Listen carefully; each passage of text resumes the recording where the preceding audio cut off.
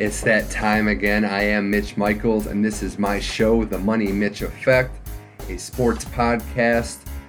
Today is the 10th episode in our series, and it is college football exclusive. We got a pair of interviews on the way, 2 different looks at the action this Saturday, another week of college football. First up, it'll be Sean Sullivan, Sully, as we call him on this show, and as he's known in all walks of life, as we break down the ins and outs of what's happening on the field, some player personnel matchups for a big week of college football, if you're into that sort of thing, like I am.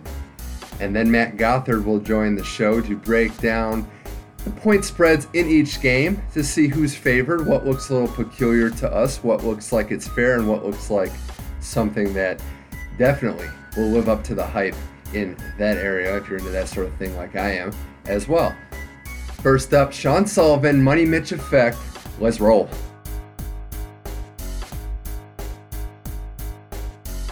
Okay, joining us now on the line, Sean Sullivan on the Money Mitch Effect. Sean, thanks for coming by. No doubt about it. Thanks for having me, man. It was a fun time last time, and it'll even be more fun this time talking about a big Vols win. Absolutely. Now, a lot's changed since your first appearance on this show. This is, I think, the 10th episode now. Right. We got music. The listener base is growing, but what hasn't changed is your volunteers are still undefeated. So, no doubt about it. And I wanted to talk to you about that game, regardless of what the outcome was. Before my goal was to get you on the show. I wasn't sure what version of you I would get, and up until about midway through the third quarter, I think there was some real worry. But it was a very impressive comeback, a very impressive win, and I'm sure the emotions were running wild as you were watching that game yourself.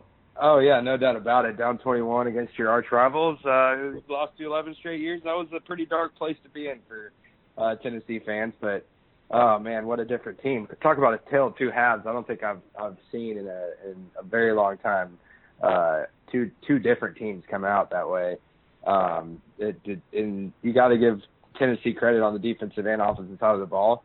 They went into halftime, made their adjustments, and completely shut down Florida. And then Josh Dobbs woke up. I think that's the Tennessee team that everybody was expecting coming into the season. Now, the big question is, are we going to see that for 4 quarters? And if you do, the nation's on watch. Oh, for sure. And, there's a lot to get into about a game as dramatic as the Florida-Tennessee 2016 edition. Yeah. The first thing I wanted to talk to you about was, a lot of times you see these comebacks and you're not really sure, at the time you're just caught up in the moment of how did the team come back. Watching the game originally, Florida was the beneficiary, not to take much away from their start early, but they were capitalizing off of some very poor play from your Volunteers early and some missed opportunities by Tennessee's offense. I think, as somebody on the outside watching it, Tennessee started their comeback by just cleaning up that area, cleaning up the turnovers and not giving away points or failing to take advantage of 3 points. Oh, yeah, no doubt about it. I mean, there's no doubt about the fact that Tennessee had plenty of opportunities in that first half, and they just couldn't capitalize. Made some poor decisions in the red zone, and they couldn't punch it in. You have 3 trips in the red zone and come away with 3 points. That's never good.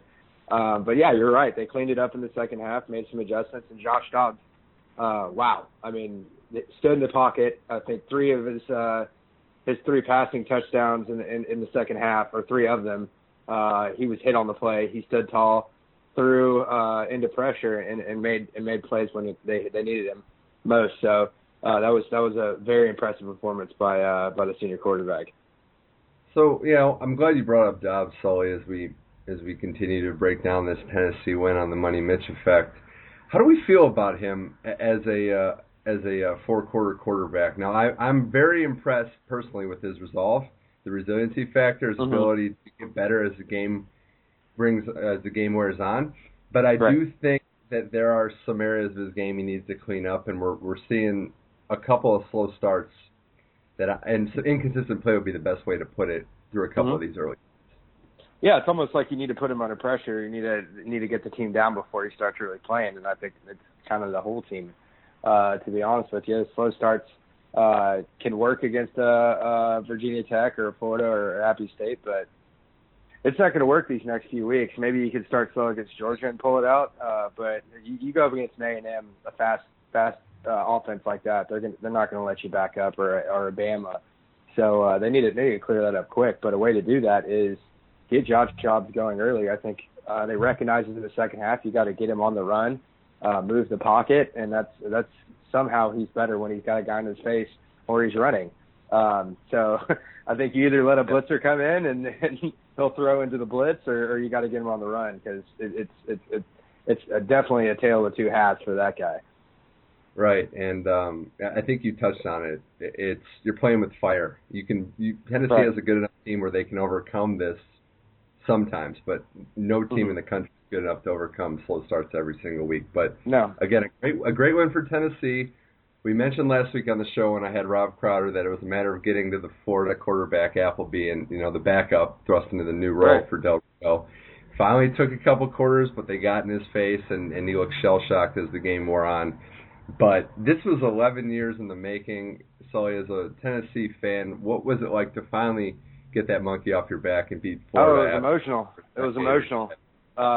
Yeah, it was very, very emotional. That's just the first word that comes to mind, because it's been a very, very painful 11 years, and I think this was a game coming into the season that all Tennessee fans had circled, and this is the year. It was kind of a make-or-break game for Butch Jones and the Tennessee fan base. And we were sick and tired of losing to him by 1 point the last 2 years, and it was time. And we've soaked it in this week, but it's time to move on. And we got Georgia at third place this week, so there's not a whole lot of time to soak it up. And hopefully the team's not doing that either. Right, that SEC schedule is so tough, and the fact that you play Florida early in the year, there is no time to just coast after a win this big, regardless of who it's over. Sticking in the SEC, Sully, another team that caught my eye with an impressive win was Texas A&M when they pretty much dismantled Arkansas, 45-24. But having watched a lot of that game, it wasn't really that close, at least on when Texas A&M had the football. And I'll give you credit; you were pretty bullish on this Aggies team early on. Is this a super contender for the playoff? I think it is. The last 2 years last year they started out 5-0 and they ended up wilting down the stretch. But I think this team's got some senior leadership on it with Myles Garrett and Trevor Knight as well on the offensive side of the ball. I think they can definitely contend. That a lot of people are picking them to be the biggest threat now that Ole Miss has kind of fallen off, and LSU as well in the West to Alabama. So I think they definitely can. They're a dangerous team when the offense is clicking, because John Chavis is going to have that defense dialed in. They're a very dangerous team, and Arkansas, that game was actually closer than the scoreline really said. Arkansas kind of wilted in the second half. They had the ball. They had the ball 3 times in the red zone and couldn't punch it in. Pretty suspect play calling by Brett Bielema. If you have a big offensive line like they do and a big running back like they do, you don't run jet sweeps on the 1 yard line, So but give credit to A&M. They definitely deserve that win, and they're rolling. They're absolutely rolling. They have South Carolina this week on the road, and then first home game in over a month, I think, for those guys will be my Tennessee Volunteers, and I'll be fortunate enough to go to that one. Super stoked. That's going to be a big game for SEC supremacy. One quick thing on Texas A&M. Trevor Knight's rushing ability, that very, very impressive. We knew he had the arm, but if he can run like that. Yeah, and I think that's a little bit on Arkansas's defense. You can't let a guy bust open for 50 yards on you like that. But definitely if he's dialed in, and it seemed like he's starting to dial in like he was against Alabama in the Sugar Bowl. They're going to be really, really tough to stop because he's got so many toys to play with on the outside. I think coming into the season, that was my favorite wide receiver core in the nation, and they've shown nothing but to back that up. Man, someone just finds these receivers. Josh Reynolds looks like the next one that could be in Mike Evans' mold. I'm very impressed, with what they've been able to do. I agree that I think defensively they need to clean up some things, but there's not a lot to dislike about this A&M team at this point in the season. No, not at all. Not at all. They're one to watch. I want to go right into week. I guess I'm going to call it week 4. I think technically we're on week 5 or 6, but the fourth big week of games here. We'll touch back on some other things that happened while we proceed. But the first thing I want to talk about is the game that's really, you can't avoid this game. It's going to be the biggest game of the week by far. Clemson, Louisville, Sully, and we've been waiting for this game ever since, probably since the start of the season, but definitely since Louisville destroyed Florida State. This year it's in Clemson. Louisville started out as an underdog, now has rose to a 3-point favorite in this game with the line constantly moving. But I'll start with this. Clemson's a team that went to the title game last year. Is it possible, and it's hard to believe I'm actually saying this, but that the nation is sleeping on Clemson in this game? I think it's very possible. That team is very, very experienced, as you mentioned. They haven't played their best game yet. Deshaun Watson's, taking a lot of heat. He's owned up to it, saying, a lot of it falls on my shoulders. And if that team ever wakes up, and this is the week you got to do it, they're going to be able to get it done. They have the talent to get it done. And I think most people are going to be sipping on Louisville's Gatorade a little bit and picking them in this game. But I'm with Clemson on this one. I think Louisville and Jackson is a very exciting team. I think obviously they can play with the big dogs after demolishing FSU. But we were talking on Move the Sticks today with Bucky Brooks. He said he picked Clemson with me.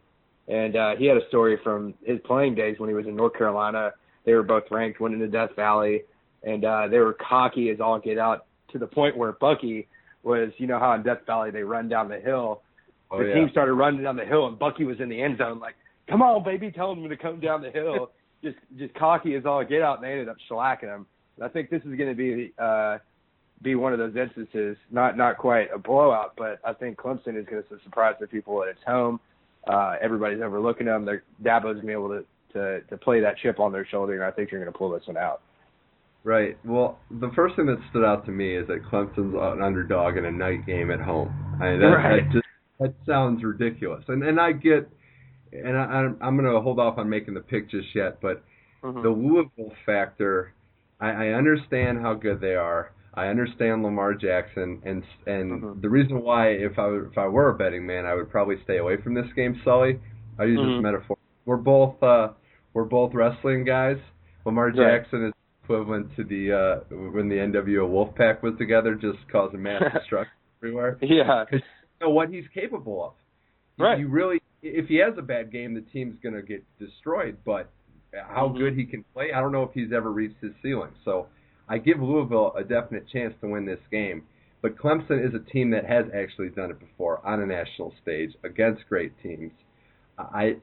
I'm leaning Clemson in this game because it's at home. They have the experience. You give Dabo enough time to right the ship and figure out a weakness, I think he can do that. But defensively, actually both teams' defenses, that's what I'm looking forward to. Everyone's forecasting a ton of points, but I don't know. I think Clemson could make the defensive adjustments to limit Lamar Jackson. I don't know if you share the same sentiment, but I think they can do I still think it's going to be a higher scoring game than average. But, I think when a lot of the national spotlight is on those offenses and the defenses are over saying, hey, we got some athletes too, you overlook a defense like that, that's even more of a chip over shoulder on those guys, and they're going to come out and try to take out one of the best. That this was – you're looking at the preseason Heisman favorite and now the quarter full Heisman favorite playing each other at the quarterback position, and the defenses are going to want to shut them down and on a national stage. They're definitely going to be ready for this one. Do you think if you're Clemson, do you think they make him throw? Do you think if you had to take yeah, I think you got to take away his legs. You look at that run against FSU where he just juked out all 11 guys on the field and took it 55 yards or whatever. You see that run against a very, very good defense that Florida State has. You're going to make him throw the ball. You're going to trust your secondary and hopefully be able to pin your ears back, collapse the pocket around him, and not stay in your lanes, collapse it, kind of choke him out like a boa constrictor instead of giving him those large opening running lanes. That's what Syracuse has done. That's what FSU did. and that's a huge mistake against a guy that's just that electric. Right, and I know it sounds strange to make him pass when he's passed as well as he has. Yeah. When he's got 74 completions, Sully, 13 touchdowns. So basically 1 in 5 or 1 in 6 of his passes. I mean, he's been incredible, but I think FSU lost their heart and soul on defense going into that game, and in the secondary. So I kind of put an asterisk by that one, not to take anything away from him, but you lose an All-American in the secondary. That's going to be tough. And one last note on this game. I think Clemson, Sully, is a team that I don't think anybody in the country wants to play as fast as Louisville. If Clemson gets a couple stops, not that they'll play slow, but they can mix in the run game, the air assault, and they don't have to try to play with the tempo that Louisville has, which is pretty much second to none right now in the country. Right. Speed. Yeah, you're right about that. Get Clemson a lead, they can grind out the clock a little bit and keep the ball out of Lamar Jackson's hands, which is exactly what you want to do at this point. Yeah, it sounds like we're both leaning Clemson, but you never with Lamar Jackson. I know, that's crazy. It's crazy. 2 people picking Clemson. I don't think that's happened yet. No. Wisconsin, Michigan, another game I want to discuss. Wasn't expected to be as big of a game, and then Wisconsin just destroyed Michigan State last weekend in a game. I know. Who saw that coming? If nobody. Chris, I had a pretty good week of picks, Sully, and I that was one. Yeah, I'm with you. Yeah. I'm with you. I went 8-2 last week, and that was one of them. You got to give Wisconsin a lot of credit. They've gone through a gauntlet, and if they beat LSU, Michigan State, Michigan through the first 5 weeks of the season, you got to give Chris. You got to give Chris the Coach of the Year award now. And then they're a top team if they win this game, probably. Yeah, they're a top 5 team, and then going into a home game against Ohio State next week, which will be just another huge game in the national spotlight. So they can't overlook this Michigan team, obviously, and they're not. That's a huge game. They haven't played each other actually since 2010, which is weird. But ever since Nebraska came in and they split up the divisions, they haven't played in a while, and this could definitely shake up the Big Ten real quick. If Michigan can fall and Wisconsin moves up to the top 5, and you got a top 5 matchup next week. Well, one thing with Wisconsin, Sully, and it reminded me a lot of Beamer Ball at Virginia Tech. When there's just something about having a really good special teams unit. Yeah. It doesn't always show up on the stat sheet, but if you watch that game against Michigan State, not just the turnovers, how relentless they were on special teams, it makes a difference, and it could swing field position and propel your offense and defense to have success. Right. I was really impressed with how Wisconsin, the stuff that doesn't show up on the stat sheet, like special teams, they were able to succeed. Right. One of Neyland's maxims, one of the 7 maxims, is press the kicking game, for there the breaks are made, and it's so true. You win the field position battle. You have a good punter. You could have a kicker that can make long kicks and flip the field on somebody, as well as have a good return game. That's going to be a huge plus for your offense and defense. Pin somebody deep or bust a long return to give you a short field. I mean it's a third of the game, and it's huge for a reason. Yeah, and going into this game especially against the Michigan team, who they haven't really been tested. Top 4 in the country. Double-digit favorite at home over Wisconsin, who seemingly is a lot tougher than they would have thought a week ago. Right. Is this a statement game for Michigan to properly assess how good they are? I think you're nailing the head there, because Michigan, right? I mean, they haven't really played anybody. They were down by 17 against the Colorado team, and obviously still won that by 17. But yeah, they have been dominant. They've taken care of business against everybody that they should have. But right, if they come out and blow out a Wisconsin team that looked very impressive last week, I'll buy into Michigan. Yeah, and the other thing is I'm really intrigued by how offensively they're able to move the ball on a tough Wisconsin defense with Spate, and if Smith can run the ball well, if they're able to get some rhythm on offense. I still have my doubts about this team being as good as advertised. I think they're a good team. and I expect them to win this game. But 10.5 point favorite, that seems a little high, at least for a scrappy Wisconsin. Right. No, I agree. And this could be, I think Wisconsin's far and away the best team in their division, and this could be a preview of the Big Ten title game. You never know if Ohio State it drops a couple, to Michigan or Wisconsin. So I'm excited for this one. I've definitely it's a nice surprise because last week, it would have been a good game either way if they lost to Michigan State, but who expected that? Like we were talking about. This is a top 10 matchup that kind of is kind of surprising, but I'm absolutely stoked for it. All right, and we're going to move out west here on the Money Mitch Effect. Well, we're west already, but we're going to stay west in the Pac-12 with Stanford and Washington. Probably the best game that's not getting as much hype that you'll see this. The top two teams in the Pac-12, pretty much the predominant choices, one or the other, being everyone's choice to win the Pac-12. Games in Washington. Washington's a favorite. Stanford coming off of a late game win over UCLA. Do you give Washington the edge in this game because they're at home? And I asked you that question because they, like most teams, at this point in the season, really haven't faced a team like Stanford yet. Right. They're kind of like Michigan in that they've taken care of business. They've won by double digits, and their offense looks impressive. Granted, it hasn't been against the best competition, but you're right. That home field competition at Washington is pretty special there on the Sound, and it's going to be rocking. Night game Friday night, national television. Both teams are come out ready and swinging at each other, and I'm stoked. This is basically the Pac-12 North Championship, which is essentially the Pac-12 championship. It comes down to can Washington keep the purple rain going, as they're calling it. That offense is absolutely nasty when they're going, but they haven't seen a defense like Stanford yet. And can you stop McCaffrey? That's what everybody. That's the great question when you're playing Stanford, and I think Washington's going to have enough to do it.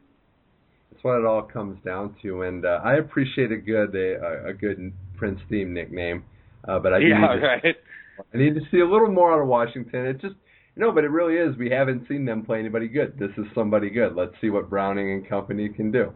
And they were one of those teams like Tennessee and Michigan, and coming into the season where everybody was like, all right, here we go. It's the 90s again. That this is another program that's had some down years.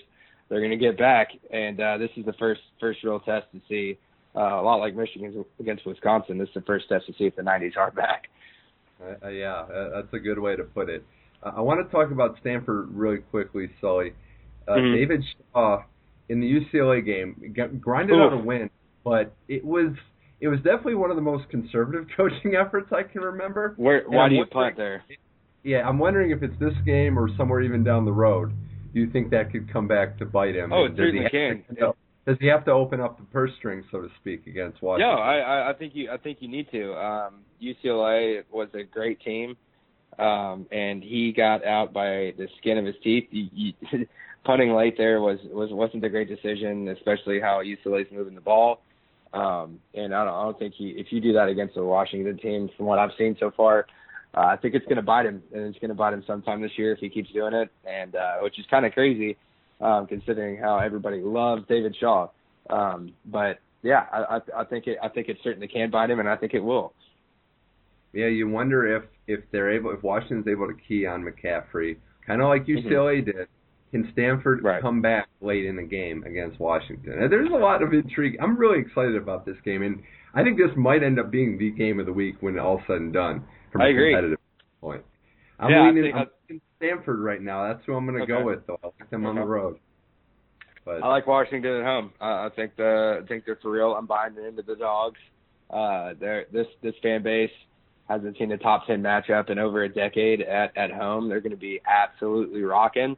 And that place is a fun place to watch a game, so I'm excited for this one. As am I. Now, Sully here on the Money Mitch Effect. Let's get to your game, Tennessee in Athens. You guys are going to be on a nice little string of CBS games, by the way. Right, four straight. Four straight. Yeah. Wow, it's been a while. It's been a while, but you you got this brutal stretch against some 4 straight ranked opponents. It's going to be on national television with this one. Nick Chubb might not even play, which is good for the Vols, but yeah, he's a little banged up. But I think the key comes down to, as always, is the trenches. Can Tennessee get pressure on the freshman quarterback? And if Jacob Eason is under pressure, like he showed last week, it's not going to pay off dividends for the Dogs. And I think Derek Barnett's going to have stringing together another great game. And can Dobbs string together a game as well? So like you said, he's rocky. And if he could have the game like he did in the second half, there's no chance for Georgia. First, let's talk about how Georgia last week put together one of the most miserable performances of the 16 college football season. Full disclosure, though, I picked Ole Miss mostly because they were playing for their season. They couldn't go 1-3 at home. It was a must-win. But even I didn't expect that, and that was, I'd say, complete domination. The one thing I'll say is Eason didn't look great, but he had a couple receivers drop surefire passes, in one case a touchdown, that you never know what could happen there. But they were going to lose that game with how they played. For Tennessee fans, for one like yourself, I'd be a little worried that they've hit rock bottom and now they're feeling like it's their season in a maybe must-win game for them. Oh, I completely agree. It's definitely it's a trap game. I think Butch will have these guys ready, but if we overlook Georgia and start looking ahead to that A&M game on the road, we're going to get bit. I don't think we possibly can. It's a ginormous rivalry game. We started out slow against them last year and had the fortune to come back 21 points down. Can't do that again. Cannot start slow in a rivalry game again. I'll pull my hair out. I'll be bald by the end of the season. But happens. Yeah, no, I just don't see Georgia coming out in this game swinging. They're going to be fighting for their lives a little bit, but I just can't see it. I mean, they almost lost to Cynical State. They just got blown out by Ole Miss. I think this Georgia team is very talented. Kirby Smart's going to have these guys rolling here in a couple of years, but just not yet. Right. I'm with you. I like Tennessee in this game, though. I'll use the history lesson of if Chubb doesn't play. Chubb's debut on the scene came when Gurley went down, and everybody wrote Georgia off, and then this Nick Chubb guy came out and set the world on fire. But I'm with you. I think Tennessee is a more consistent team. The last thing the Vols want to do, though, and should do, is give Georgia confidence early. Nope. They're a completely different team, but if they have confidence early, we've seen that this season. But I'm going to go with the Volunteers, although with Georgia and Eason, I do like the fact that they're recruiting quarterbacks now that all look like Matt Stafford. So I think that's a nice touch. That's a nice formula. It's a nice formula for Georgia. Just recruit the best quarterback you've ever had, or a clone of him. Sure. All right, Sully, before I let you go, are there any other games that we didn't go across that you're looking at maybe as potential upsets, some trap games, or teams that you think could maybe make a statement with a big win this week? There's a few. There's definitely a few. I don't know if you could call it an upset, but I think Texas on the road at OSU, I'm going to watch that game. There's going to be a lot of points. Classic Big 12 matchup. Yeah. It'll be a 45-40 game. And I think Oklahoma State can pull it out, certainly. But if you like offense, that's definitely one to watch. Texas has put up a lot of points against Cal and Notre Dame, and of course OSU is OSU. Gundy's feeling the heat. He's going to try to throw for his job here, but that's definitely one I'm watching. Another one, early game. Syracuse, Dino Babers looking for a pro game starting win. And Notre Dame's just limping. Oh, my gosh. Does Brian Kelly coach on Monday if he loses that game? I highly doubt it. I still think Notre Dame takes it, but I think it's closer than the experts would think, especially originally coming into the season. It's in MetLife Stadium, actually. Should be a fun atmosphere since there's a whole lot of Notre Dame fans in New York. But that's another one I'm looking at. I had a couple I want to get your thoughts on briefly. Miami 14 in the country against Georgia Tech in Atlanta. Is Miami especially it's Miami's first game against the Power 5 too, I do believe. So yeah, that's a head scratcher.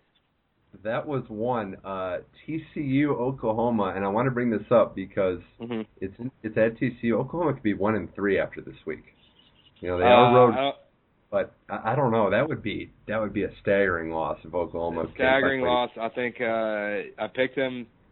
I hate to do this because I picked them against Ohio State and they burnt me in that one. So, but I'm going to go with OU on that one. That's a team. It's a very, very talented team with their backs against the wall. On the road, they have to win this one, or they just, they're done. None of your expectations coming into the season are going to be met, and the Big 12 is a dumpster fire. So they definitely, other than Baylor, of course, but they definitely need to win this one. And I think they will. So you're definitely riding with OU to the. I'm riding with OU too. Yeah, last time. Don't lay me down too hard there. That was how I was with USC last week against Utah, and they burned me in the fourth quarter. Right. Speaking of SC, though, they got an interesting matchup this weekend against ASU. I'm actually going to that game. Super stoked. I haven't been to the Coliseum before, so that'll be a fun experience. And ASU 0 defense, but they put up 90 points a game against that USC team that is absolutely limping. Are they going to be able to rise up? Sleepy night game, Pac-12 after dark. I think a lot of wacky stuff's going to happen in that game. I have no idea where to go. I picked ASU because I've picked against them so far this season that keep proving me wrong. So I think Sparky's going to get it done. Right. And the last game that I wanted to discuss, a very interesting one in my opinion, is Florida State UNC. That's the inter game on ESPN. Florida State at home against a North Carolina team that at 3-1. The same record as Florida State. I think North Carolina has a chance here. I might be wrong, but they're getting, they're double-digit underdogs, and I don't think they're that bad of a team. And Florida State's proven that they can play as bad a first half as anyone, so I think that's an intriguing matchup as well. Yeah, I agree. Mitch Trubisky's a heck of a quarterback. I think he's thrown 10 TDs and 0 interceptions so far this season, which is pretty dang impressive stat line, but the problem with North Carolina is the defense isn't exactly the best at this point, especially the run game defense, and that's not something you want to see against a hungry Dalvin Cook, who is yet to have that breakout game against a bigger opponent. So I think Dalvin Cook's going to have plenty of yardage and a few touchdowns and be able to pull away from him. It's definitely an interesting matchup as far as the ACC goes, as well as that Louisville-Clemson game. There's a lot of good football again, and the season just keeps on grinding. There's no stopping now. I think I love it. It's ramp up. I know you love it. I love it as well, and it's the best time of year for college football. I think is right about now. We're starting to see trends, and the games are mattering more and more. So right. It's October. It's where your bread is buttered. Conference games are well underway, and there's a lot of rivalry games going on, and I'm just ready to kick the ball off on Friday night instead of Saturday this round. There we go. All right, Sean Sullivan, Sully as he's known here. Thanks for joining us here on the Money Mitch Effect, and we'll be talking as the season progresses. I'm sure of it. No doubt about it, man. Enjoy the games. Thanks for having me.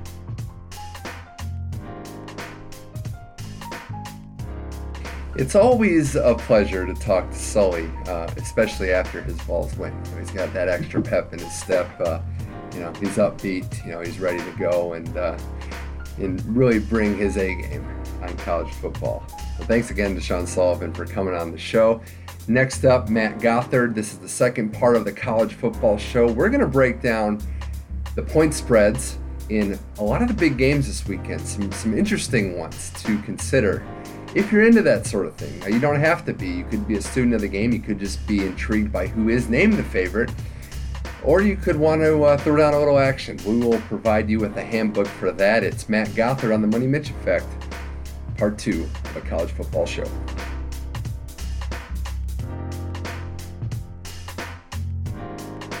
All right, so now we're joined by Matt Gothard on the line. Matt, thanks for coming on the show. Absolutely. Thanks for having me, man. I really appreciate it. So as opposed to part one of the show, which was a discussion with Sean Sullivan about the ins and outs of what's actually going on the field this Saturday for college football, I brought Matt on the show to talk about the betting lines and the point spreads going into this week's game. Both of us follow that pretty seriously. But Matt, this week might be one of the more interesting weeks in terms of point spreads that college football's seen. A lot of top 25 teams playing each other, and some interesting games for the underdogs as well. So I'm pretty excited about this week. Me too. Last week was rough for me with Spartans going down by so much. So I'm ready to get a clean slate going. Well, let's talk briefly about last week, because I think from a betting side, we saw what might have been the most ridiculously amazing cover in the history of college football, Stanford UCLA. For people that don't know exactly what the line in that game was, Stanford was a 3 to 3.5 point favorite, losing pretty much all game, all second half. They score a late touchdown to take a lead by 3 points with 30 seconds left. UCLA's gearing up for the Hail Mary, and then it's a sack, fumble, return for a touchdown. I don't know if there's an equivalent, Matt, to a gambling equivalent to the Miracle on Ice or something of that nature, but that was one of the biggest miracles I've ever seen. Absolutely. It really reminded me of another game a couple years back when Northwestern hosted Ohio State, and they had the sack in the end zone at the end that turned into a touchdown. And I know a couple people that were on the right side of that will never forget that game. But that's the closest I remember anything like that Stanford. And I had read about people as well, Matt, that had Arizona State, Cal. They had Cal -3 as well in a parlay with the Pac-12 parlay, and Cal gets it to push basically at 3, and 99 times out of 100 when an onside kick happens, it's going to do everything except result in a touchdown on that play, which is what happened as Arizona State just ran it back. So it was quite the remarkable week for betting, but for the point spreads as well. But as we go into this week, now there's a lot riding on a lot of these matchups on the field, which makes it, I think, harder for Vegas and the people that just decide these lines to figure out exactly what the spread should be. I look no further than the biggest game of the week, Clemson and Louisville. Now, we look at this game, Matt, and it started out with Clemson being a favorite by about 2 points. That line has shifted all the way to Louisville being a favorite. They opened the lines have been moving a lot. Right now I'm seeing anywhere between 2 and 3 points. But looking at this, I think it's very hard to pick anything spread-wise. If you're going on this game, you got to be thinking money line, in my opinion. Yeah, I agree. I think that the points in this are just a distraction. It can't be that much of a difference just with 2 points. And Clemson has gotten on the right side of this a couple times when they're home. One time they were hosting Georgia, and it was +3 at home, and that's just a lot of points to give somebody in a close game like this. I mean, when I look at this game, I really think it comes down to the two quarterbacks, Lamar Jackson and Deshaun Watson, and the thing I see between those two is just Deshaun Watson has been in a position where he can handle pressure in the playoffs. We saw him play Alabama, and even though they were down, he drives down to score and cover in that game. And I just don't know if Lamar Jackson has seen that kind of pressure. They're going on the road. This is really their first big road test. I mean, they had Florida State at home, so if I had to pick on this, I'd say Clemson +2, and kind of bank on the Clemson atmosphere there. Right. We talked about this just now, me and Sully, and the biggest thing about this, we were all leaning Clemson as well, is that it is the night game. Clemson's been there before.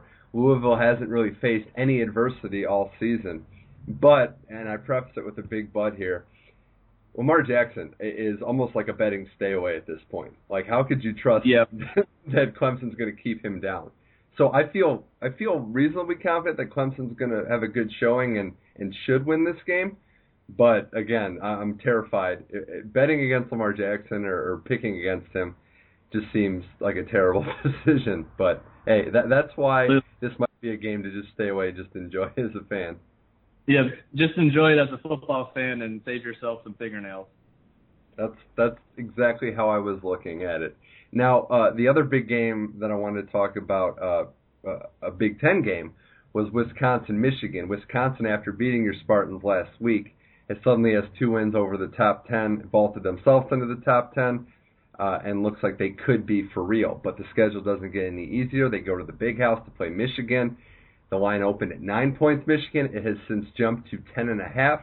A couple things first, Matt. For Michigan, are we really sure that they're this good? I know they returned a lot of talent. Harbaugh has done great things, but 10.5-point favorite, and they haven't really played anyone this year.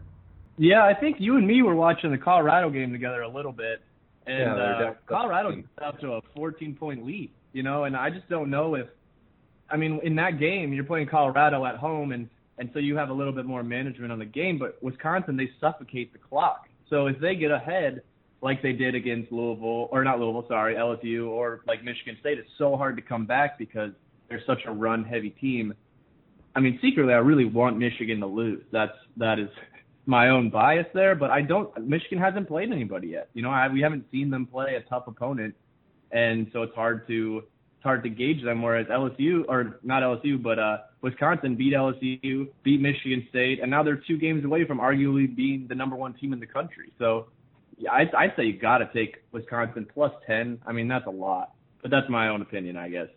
Yeah, it's interesting. I don't. A lot of times you look at it as Vegas and the odds makers being a little disrespectful to a team, and you'd think Wisconsin fits that formula, having just knocked off Michigan State, already beating LSU, and still being this far of an underdog. But it is Michigan. It's in the Big House, and that's tough to bounce back. You just had Michigan State. I know they beat them pretty good, but to have to go again on the road and play Michigan now, I'm with you in the sense that I like Wisconsin plus 10.5, but I don't like them winning this game, if that makes sense. I think they're gonna. This has, and we can get into lingo as well, but this has backdoor cover written all over it. In my opinion. That's what I was just gonna say. Backdoor all day. I don't think I'd touch the Wisconsin money line, but I don't think I'd touch -10 Michigan. So it would be tough each way. The thing with Michigan, the Harbaugh factor, if the quarterback play continues to improve, this team is very dangerous. But this is really their first true test, so I think that's kind of one to look out for, but a very intriguing game, point spread included. Let's go out west here on the Money Mitch. Let's go out west on the Money Mitch Effect with Matt Gothard, Stanford, and Washington. Pac-12 North, probably this is the Pac-12 North title game. But a lot riding on this game for both of these teams' national title aspirations. Washington opened the betting line a 3-point favorite. It's about 3.5 now. 44.5 over under of the total points. It's an interesting one, Matt. I don't know that we know a lot about Washington, and Stanford's a solid team that's not known for really running the score up or scoring a lot of points at all. What says you on this Pac-12 After Dark matchup? This one I was surprised. I watched Washington a little bit last week against Arizona and was not impressed. But at the same time, I think that with the Pac-12, it's just hard to get a real grasp on these teams. Stanford reminds me a lot of Clemson this year, where they did a great postseason last year and have kind of come off a little bit flat with such a star, with McCaffrey. But when I'm looking at this, I think I got to pick Stanford plus 3.5 because I went to the Rose Bowl game last year, saw what they did to the Hawkeyes. Not that matters in this game, but, Stanford is averaging 200-plus rushing yards per game, and Washington is giving up 145. It's hard to see those numbers and not think that McCaffrey's going to get his yards. And I think if he gets his yards, it's really tough for Washington to stay in this one. Right, I definitely agree with you on the McCaffrey point. If he gets his yards and Washington is forced to match what he's doing, it's going to be tough. But the one thing I'll say with Stanford, and I think they proved it again last week, they're a terrible team to go with if they're favored, because for whatever reason, David Shaw just does not want to unleash the offense. He's a very conservative head coach, and it almost cost them last week with some of the decisions to not go for it on fourth down and to run the ball all game. But I don't know, there's something about this team on the road as an underdog. I like them going into Washington and getting the win. But the biggest thing to me that I want to get your opinion on, Matt, is the over-under of this game, 44.5 points. I thought it was interesting because Stanford is this conservative team, coached by David Shaw. Washington's offense has been their key. They've been going pretty well, but that's a right in the middle line, and I just have to think that if you think Stanford wins, it might be under, and if Washington wins, they're going to soar over that 44.5 point total. Right. I think with that I would go under. I'd have to, and obviously like you just said, I'd pick Stanford, so that goes with what I'm saying. But it seems like when you have such a run, a team that likes to run the ball so much, picking the under always seems to be a safe bet. But it seems like this year there's no such thing as a safe bet. So I know, but I think we're in agreement here. I think if Stanford wins, that's got to be under. I think they control tempo and just milk that clock with the lead, but Washington's going to be trying to throw. That's certainly a game to keep an eye on. I want to talk about something different here on the Money Mitch Effect with Matt Gothard. It's top teams, Matt, that have a lot of points to cover. We're seeing that tonight. Now, Houston, UConn, that game is just we're recording this on a Thursday night. Houston, UConn is just kicked off. Houston's 28-point favorite in that game, number 6 team in the country. And I wonder about them in particular covering this spread, but also the larger thing. We saw Alabama do it against Kent State. How hard is it going to be for Houston and some of these teams to cover spreads? I know they're going to probably win the game, but that is a lot of points when you look at it. Yeah, I mean, watching this Houston team all year, I've been impressed so far. They really took care of Oklahoma. They've been very consistent. However, I just get the feeling that they're going to drop a game that they shouldn't win or that they shouldn't lose. And I don't know what game that's going to be. That might probably not be tonight. However, they're probably going to get close a couple times too. And I watched UConn last week. I think 28 points is a lot to take away from any team, let alone a team that's, playing on the road. So it is on the road, correct? No, it's at Houston, but it's interesting because UConn all right. last year, so. I still think I'd be wary of Houston. They had the big win, but starting to take away 4 touchdowns from any team, I feel like that is a reach.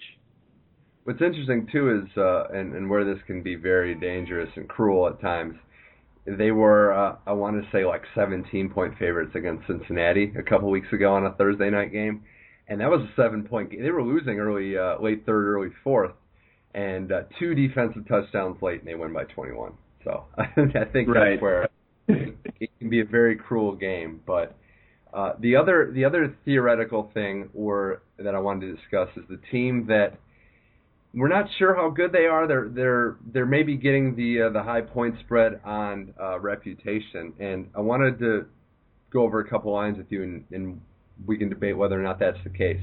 Syracuse hosts Notre Dame. Notre Dame 1-3, 11-point favorites at Syracuse.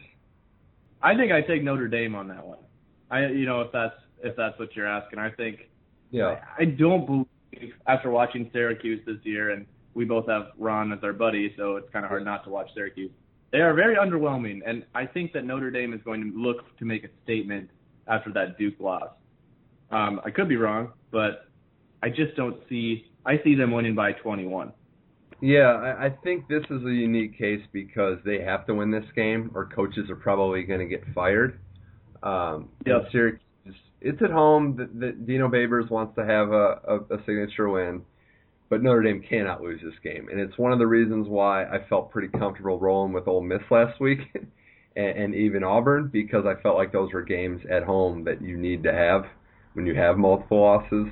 But I would be with you there. I just think it's dangerous to give Notre Dame the total points they have, 11 points against anyone, based on how poor that defense is looked. That's my only big concern there. Yep.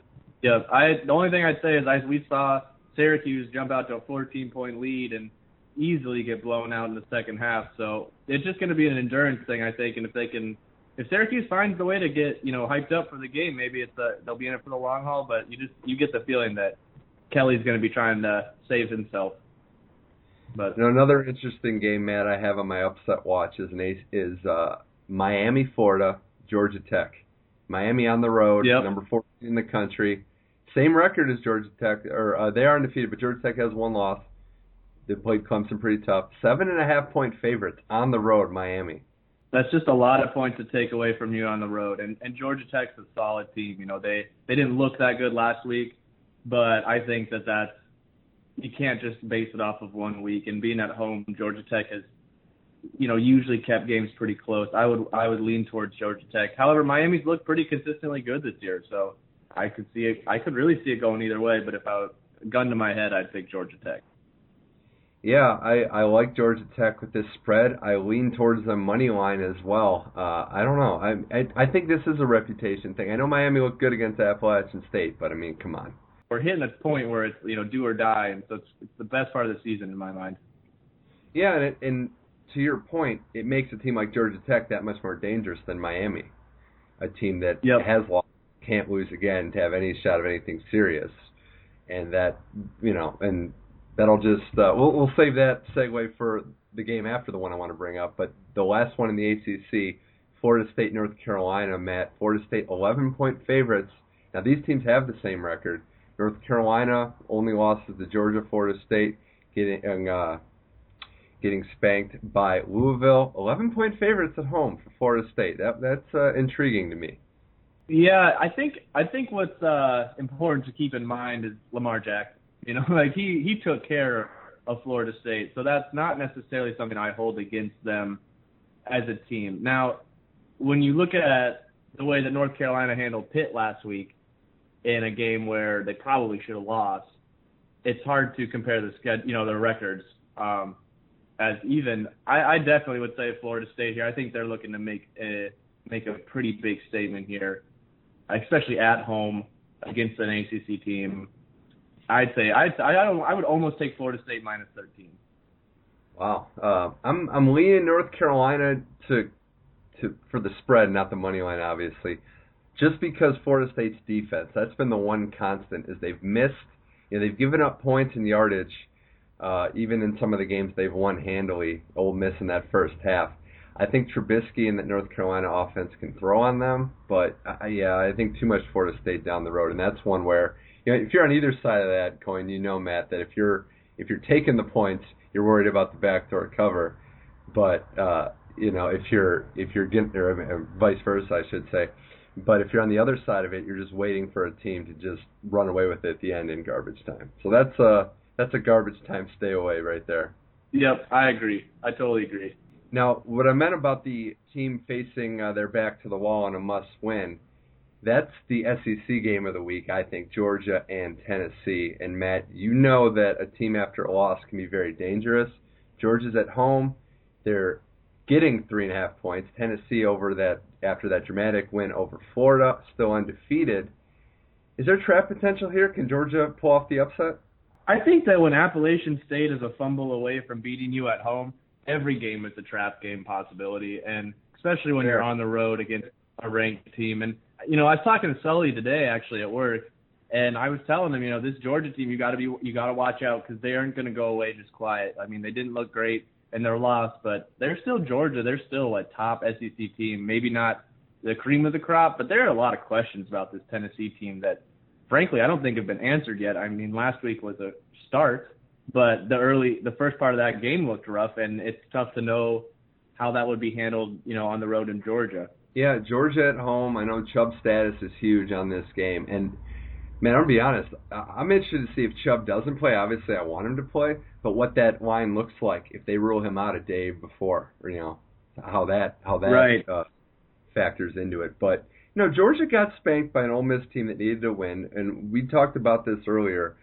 It was a blowout. It was a beatdown, but Georgia made a lot of mistakes early that I don't expect them to continue to make. Now, they would have lost that game regardless, but the score got away because of how poor they came out. And Tennessee's consistency has been an issue. I like Tennessee in this game, but this would not be what I call stone cold lock by any means. I have a question for you. If Chubb doesn't play, what do you predict the line jumps to? I'd say it's got to be at least 6. I would see 2. Yeah, that's what I was thinking. How much he means to their offense. I don't know. I mean, that's a tough one. The one thing that would keep that in consideration would be it's in Georgia, it's at home. They were on the road last week, but yeah, I think 6 points. And that's when you get into the play of you can take a team to cover that you realistically don't think will win. But Hey, who knows? So with Matt Gouthner on the Money Mitch Effect, before we wrap this up, I want to flip this on you. Are there any games, Matt, that you're looking at that you think might be some good games to kind of look at point line wise? Yeah, absolutely. So one game that really jumps out to me, and I'm actually a big Iowa Hawkeye fan, so I follow that team probably second most out of all of the teams. And I've been watching them recently, and they just had their best wide receiver, Vandenberg, go down with probably a season-ending ankle injury.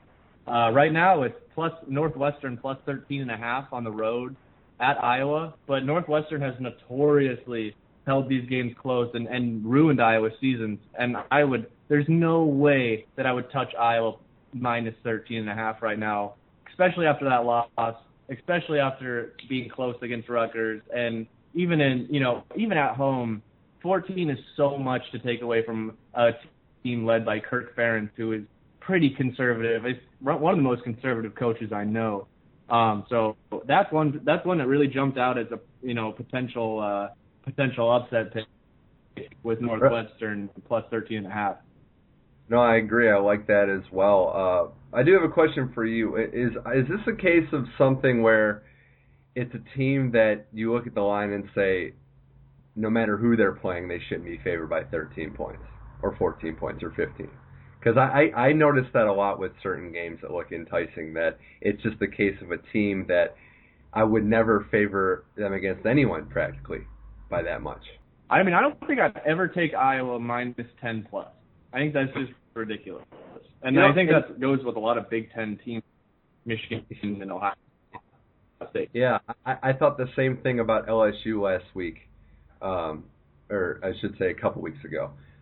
They're a typical team without the passing game that, or a Big Ten team that doesn't really light the scoreboard up, that you wouldn't really be, susceptible to take them with that high of a point spread. Well, what other games are on your radar for this week? Yeah, one last one I think that really sticks out to me is BYU minus 3.5 or minus 4. It was moving a little bit today when I was looking at home against Toledo. And BYU, another one of those teams that is good enough. They need a win, and they've lost their 3 games by 7 points total. And that was a loss to Utah, UCLA, and West Virginia. I mean, 7 points, man.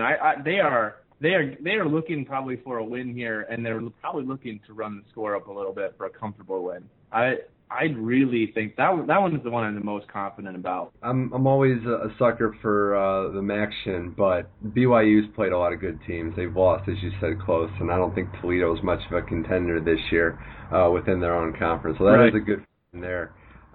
It's interesting, BYU. Can they get back to to winning games they should? It's tough after a couple losses, even if they're not games you should have won, to get back into the mix of winning. So I think that's an interesting one. The game that I was going to bring up to you that's on my radar, and I don't know what to do with this, so I kind of need to seek your opinion on it, is Oklahoma State, Texas. Oklahoma State 3-point favorite against Texas. And you could look at both these teams and think, I don't feel confident in them. Texas, the win at Notre Dame, looks worse and worse by the second. And Oklahoma State coming off a loss to Baylor where their defense couldn't do anything. That is a tough one. It's the battle of the orange mediocre teams. And it's like picking an NFL team from Ohio. But I think when you look down into this game, I would lean towards Texas because I think they just have more to play for this year. That Central Michigan loss is just such a deflating loss. And I really think that when you look at Texas, that they're a team that still has the juice in them this year, and I look to them to take this one. I think that's a fair takeaway to say. Texas needs to win this game, I think, to keep the narrative going that they're a real team. I mean, we're starting to see that one win might not look as good week to week. Oklahoma State, they're going to pass the ball, they're going to have success, but can they defensively stop that running game of Texas? I just don't see it happening. And on the road, I like Texas. There's 3 quick games I wanted to get to you before we wrap this up. The first one is, now every week there's one game where I look at the line and go, whoa, Vegas obviously knows something we don't know. USC 10-point favorites over Arizona State.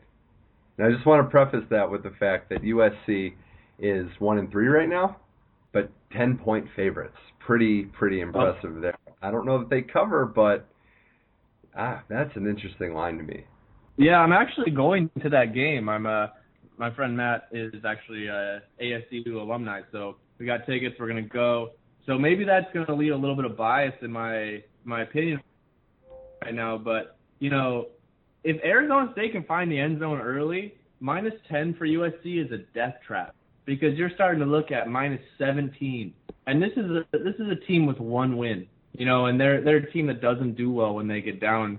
And, I mean, it's at home, but from what I've heard, it's not necessarily like the most crazy environment in the world.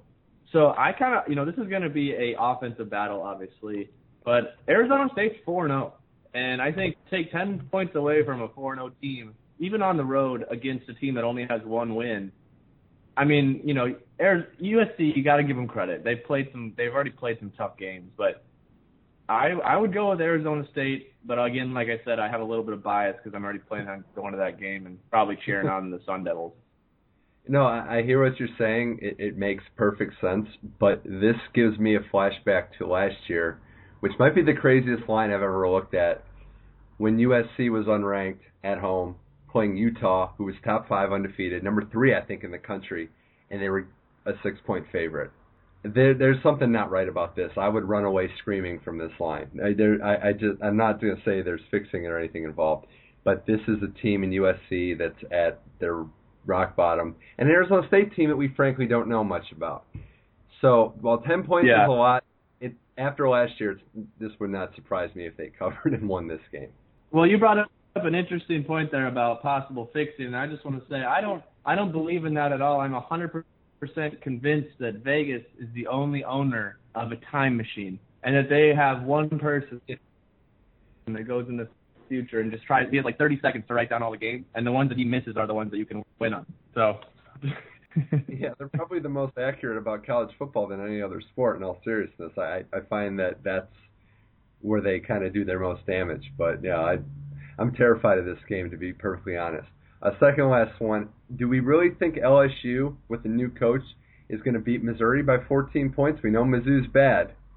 Absolutely not.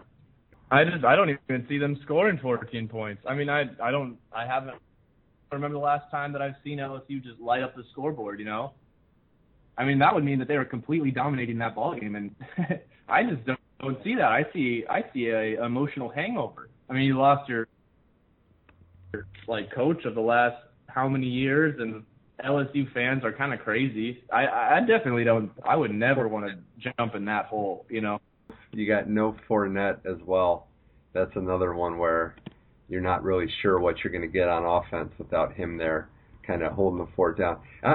That's a dangerous one. I don't know that I would want anything to do with that either, because Missouri is pretty bad. That's the one constant, and that's one of the reasons why Georgia is not really getting a lot of recognition, is because they needed a 4th down conversion to beat Missouri. But yeah, it's a new coach, it's a new voice in the room. I get that, but man, this is one that would definitely scare me. For sure. There's a lot of scary ones on the list for this week. So, but there are some good ones. So if you can stay away from that game and the USC game, I think that'd be that one, and also the Louisville one might be smart to stay away from. Yeah, well, we mentioned Louisville's what Lamar Jackson can do and the factor that he can play in that one.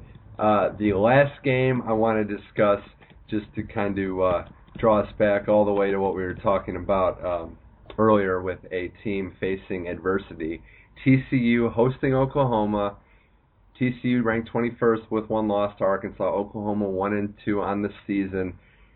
3.5-point favorites are Oklahoma in a game that they absolutely have to have. Do you think this is a fair line, or does Oklahoma cover this spread? I think it's an interesting game because I think people are getting caught up in the Oklahoma storyline. This game is much more of a TCU must-win. This is a home game. You go 2-0 in the conference, big win in the conference. I think TCU has a lot more riding on this game than Oklahoma, because in my mind, Oklahoma's out of the picture. I mean, there's a picture for smaller bowls or whatever, but I don't see Oklahoma sneaking into the playoffs.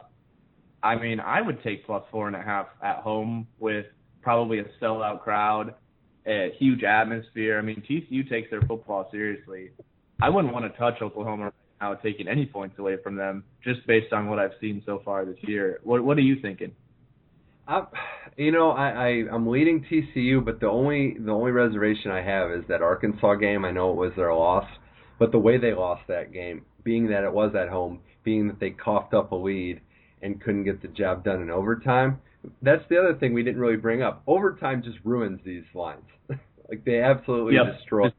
Any line within 6 points is a disaster if overtime's involved. Absolutely. Yeah. No matter what your line is, it could be the point spread or the over-under. Overtime is never good. Yeah, over-under might be the absolute worst thing ever for going into overtime. But I think TCU covers. I like them in this game. But, yeah, Oklahoma is facing adversity. I wonder, though, because that defense has been getting lit up by some good offenses. TCU can throw the ball. It could be a long night for Oklahoma, but this is their last stand. We'll see what they can do. All right, real quick, Matt, before I let you go, I want to go over what the current odds are now to win the college football championship game. And I'll read you off a couple, and you can let me know if you think any of them are really intriguing odds. Alabama 7-2. Second is Ohio State 4-1. Then it's Clemson and Louisville tied at 5-1. That will obviously change this weekend. Fifth is Michigan 10-1. You have a tie between Houston and Washington, each 15-1. And then it's Tennessee at 20-1 with Florida State, Stanford, and Texas A&M rounding it out at 25-1 each. So there's some interesting odds there. I think with Washington at 15-1 is interesting to me, and Stanford all the way down, as well as A&M at 25-1. Man, I have to say that Stanford one sounds the best at 25, like for bang for your buck. You know, if you're looking at taking a risk. I mean, obviously, I feel like the most surefire is picking Alabama. I feel like there's a clear line after that of, like, you know, hit and miss talent. But, man, if you're going to get 25-1 and all you need is McCaffrey to take over, I like that. I like that a lot. I do as well. I don't know if Ohio State 4-1 is a good enough payoff. No, it's that's an intriguing one. Clemson Louisville, you got to get in now, right? I mean, this is it. Like, it's gonna, whoever wins that game, you got to get in now. Hope you're right, and then you're in safe before the odds go down after this week. Right. Yeah, Wisconsin I didn't mention 40-1, by the way. Okay, I think if Wisconsin wins the next two games, that's huge, but they still have a long road ahead of them. Like, they're gonna have to beat the Hawks. They're gonna have to beat Nebraska. I mean, they have got to have the hardest schedule in college football here, undoubtedly. I mean, I would love to hear a schedule that I know SEC people would probably kill me for, but yeah, we'll see. I mean, I like that. If I was a Wisconsin fan, I'd be all in. Yeah, especially even after last week, still 40-1. But we'll see what happens when they play Michigan. If I'm looking at odds to go all the way, a long shot that could pay off, A&M 25-1 is not bad. If they could beat Alabama, obviously a big if, but find a way into the playoff, even if they lose one other game, that's a possibility. They got a team that could maybe do some damage. I think that's an intriguing one at 25-1. I mean, looking at it still, other than Washington, who really stands in Stanford's way? I don't know if there's anybody that really stands in their way. I mean, Notre Dame was really their biggest. I don't have the schedule right in front of me, but I feel like Notre Dame was their biggest opponent after Washington. And, I mean, who knows? I have to pull up the schedule, but I feel like they don't have that hard of a road to becoming, first of all, going undefeated and then making the playoffs. But, right. Who knows? Everything changes. It just takes one slip or one injury to change all this. But I say Stanford. I think I'm thinking about all that. Stanford, for sure. Yeah, that's definitely a smart bet at 25-1. Well, Matt Gothard, thanks for coming on the Money Mitch Effect. Appreciate talking the lines with you. Something we'll have to do undoubtedly in the future. Absolutely, I had a blast. I hope to be on it again. Thanks, man. Special thanks to both of our guests on today's show, Sean Sullivan and Matt Gothard, for coming by and offering different, unique perspectives to how you want to take in this action as a college football fan this Saturday and every Saturday as well. That's going to do it for our show. The Money Mitch Effect is on SoundCloud. You can find them at my handle money/Mitch, as well as my Twitter account MoneyMitchM21. Remember, there'll be 2 episodes every week, one on Tuesday and a second one Thursday or Friday, depending on the workload and the workload of my guests. Big shows planned coming up. Got a couple special interviews with some sports professionals, as well as the rest of NFL and college football talk to keep us going in that sport. And the NBA and NHL start up soon. You know we're going to be dropping some big takes on that as well. Thanks for listening. I am Mitch Michaels. It's been a pleasure chatting sports with you. Have a good weekend. Enjoy the football.